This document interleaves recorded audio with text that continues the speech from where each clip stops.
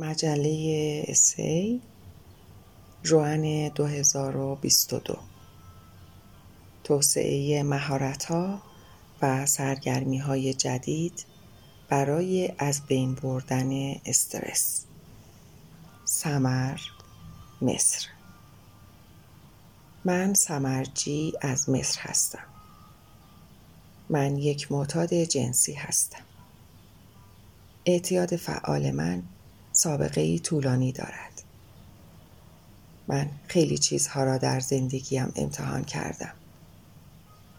رنج من از دوران خردسالیم شروع شد. مورد آزار یکی از بستگانم قرار گرفتم. کلاس 3 یا 4 بودم. نمیدانستم او چه کار می کند. احساس کردم مشکلی وجود دارد. بعد از آن سعی کردم از دستش فرار کنم. می ترسیدم در مورد آن به کسی بگویم. بنابراین آن اتفاق را در قلبم نگه داشتم. این مرد آبزیر کاه و مرموز بود. سعی کردم تا جایی که می توانستم از او دوری کنم. این گونه اعتیاد من شروع شد. من هیچ چیز در مورد رابطه جنسی یا چیز دیگری نمی دانستم. اما از همان اوایل که بچه بودم شروع به خود ارضایی کردم. مادرم یک بار من را گرفت. شروع کرد به جیغ زدن و به پدرم گفت. آنها گفتند من چیزی دارم که نباید از دست بدهم. منظورشان باکرگی من بود. مادرم از پاسخ دادن به سوالات خصوصیم خودداری کرد و به من گفت که شرم‌آور است که در مورد آن چیزها صحبت کنم. من شروع کردم به پیدا کردن منابعی برای خودم برای دانستن پاسخ سوالاتم. در ابتدا شروع کردم به گرفتن اطلاعات از یکی از دوستانم. من سالها بدون اینکه در مورد چیزی اطلاعات خوب و درستی داشته باشم، روش خود ارضایی را حفظ کردم. خود ارضایی را به خاطر احساسات اشتباهی که از اطلاعات غلطی که از صحبت با دوستم داشتم ادامه دادم.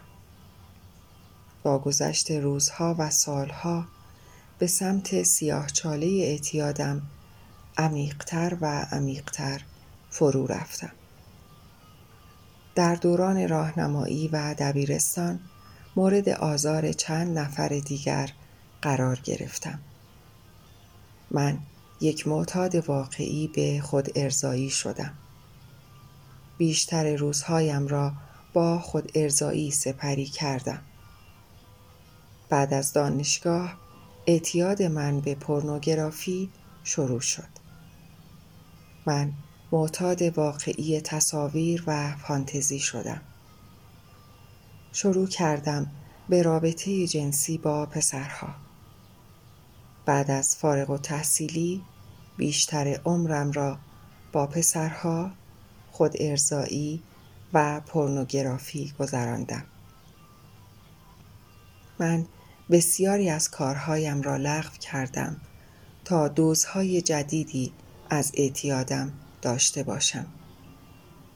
من خیلی جذب پسرها شدم و دوست داشتم آنها را هم جذب کنم. دوست داشتم شهوترانی کنم. من دوست داشتم برای پسرها مرکز جهان باشم. هرچه بیشتر به سمت اعتیادم رفتم، بیشتر افسرده شدم. خیلی زجر کشیدم. احساس شرم شدیدی داشتم. من خیلی سعی کردم دعا کنم و با خداوند صحبت کنم. رابطه خوبی با او داشته باشم. اما احساس می کردم که او مرا دوست ندارد و من یک فرد شکست خورده هستم.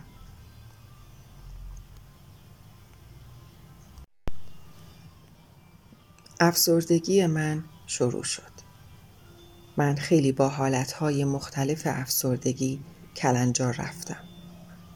من برخی از ویژگی‌های اختلال شخصیت مرزی را داشتم.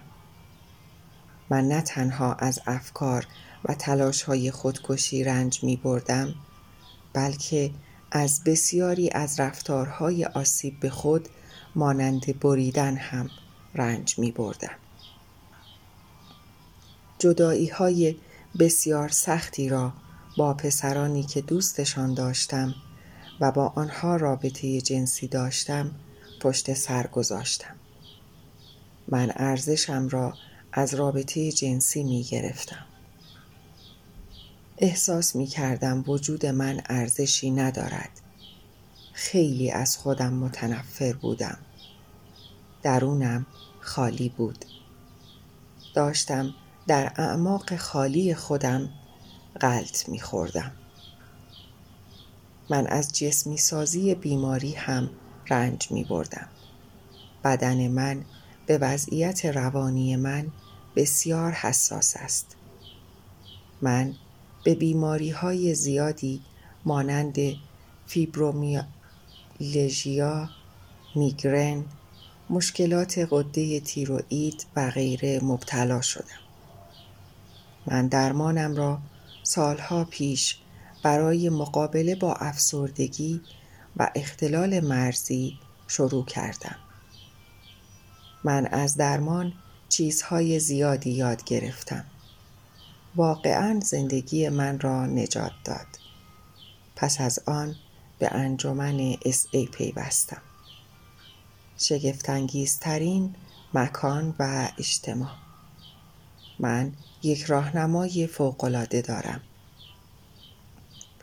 راهنمایم هنوز به من کمک می کند و الهام می بخشد. شروع کردم به اشتراک گذاشتن احساساتم با مردم. شروع کردم به برقراری ارتباط سالم خوب با قدرت برترم. من برای اولین بار در زندگیم پذیرفتم که یک معتاد جنسی هستم و کنترلی بر شهوت ندارم. شروع کردم به دوست داشتن خودم و مراقبت از خودم. قدم 1، 2 و 3 را خیلی خوب انجام دادم. وقتی شروع به انجام قدم 4 کردم، به طور تصادفی با آسیب‌هایم برخورد کردم. من قبلاً در مورد این جنبه تاریک سنگین وجودم صحبت نکرده بودم. بنابراین مجبور شدم به دنبال یک درمانگر جدید برای مقابله با اختلال اضطراب پس از حادثه که به آن مبتلا بودم باشم. من در حال حاضر کار عمیق‌تری انجام می دهم. من هنوز قسمت‌های افسردگی را پشت سر می گذارم، اما یک مکان عالی برای مراجعه و به اشتراک گذاشتن دارم که انجمن ایسی است. من می توانم در هر زمانی از روز به جلسات آنلاین بروم تا به تجربیات دیگران گوش کنم. در صورت نیاز می توانم مشارکت داشته باشم و بازخورد بخواهم. من می توانم به ابزارها و فرایندهای بهبودی پایبند باشم. من می توانم افرادی را پیدا کنم که شبیه من هستند. ما می توانیم از یکدیگر حمایت کنیم. من می توانم ارتباط سالم خود را با قدرت بالاترم برقرار کنم بدون اینکه احساس کنم او از من متنفر است یا این تصور که او مرا مجازات می کند. او خدای مهربانی است. من اینجا نیستم که توسط او شکنجه شوم. قبل از آمدن به ایسی هرگز از لغزش‌هایم چیزی یاد نگرفته بودم. من پر از شرم، نفرت از خود و درد بودم. اکنون می توانم از لغزشم درس‌های زیادی بیاموزم. حدس می زنم از زمانی که به اسی پیوستم 5 یا 6 مورد لغزش داشتم. من معمولاً بعد از لغزشم در جلسات شرکت می کردم تا در مورد دردهایم صحبت کنم و آنقدر شجاع بودم که بازخورد بخواهم. یاد گرفتم که روی شمردن روزهای هوشیاری تمرکز نکنم. زیرا برایم استرس‌زا بود. احساس کردم مثل یک مسابقه است. پس دوباره برگشتم. یاد گرفتم که ویژگی‌ها و مهارت‌هایم را در یک مقاله بنویسم تا هر زمان که احساس شرم کردم آنها را بخوانم. من یاد گرفتم که با آتش بازی نکنم. بنابراین مجبور بودم حد و مرزهایم را تعیین کنم و به نقاط ضعفم احترام بگذارم، حتی اگر برخلاف میل من باشد. با به اشتراک گذاشتن مطالب زیاد با دوستانم در اسی و پذیرفتن آنها یاد گرفتم که ذهنی باز داشته باشم و روشنبین بشوم. من باید تسلیم قدرت برترم باشد. روز من، زندگی من و رنجش‌های من. برای اولین بار در زندگیم 7 ماه و 1 هفته هوشیاری دارم. می‌دانم که باید قدم‌های سخت و دوران تاریکی را پشت سر بگذارم.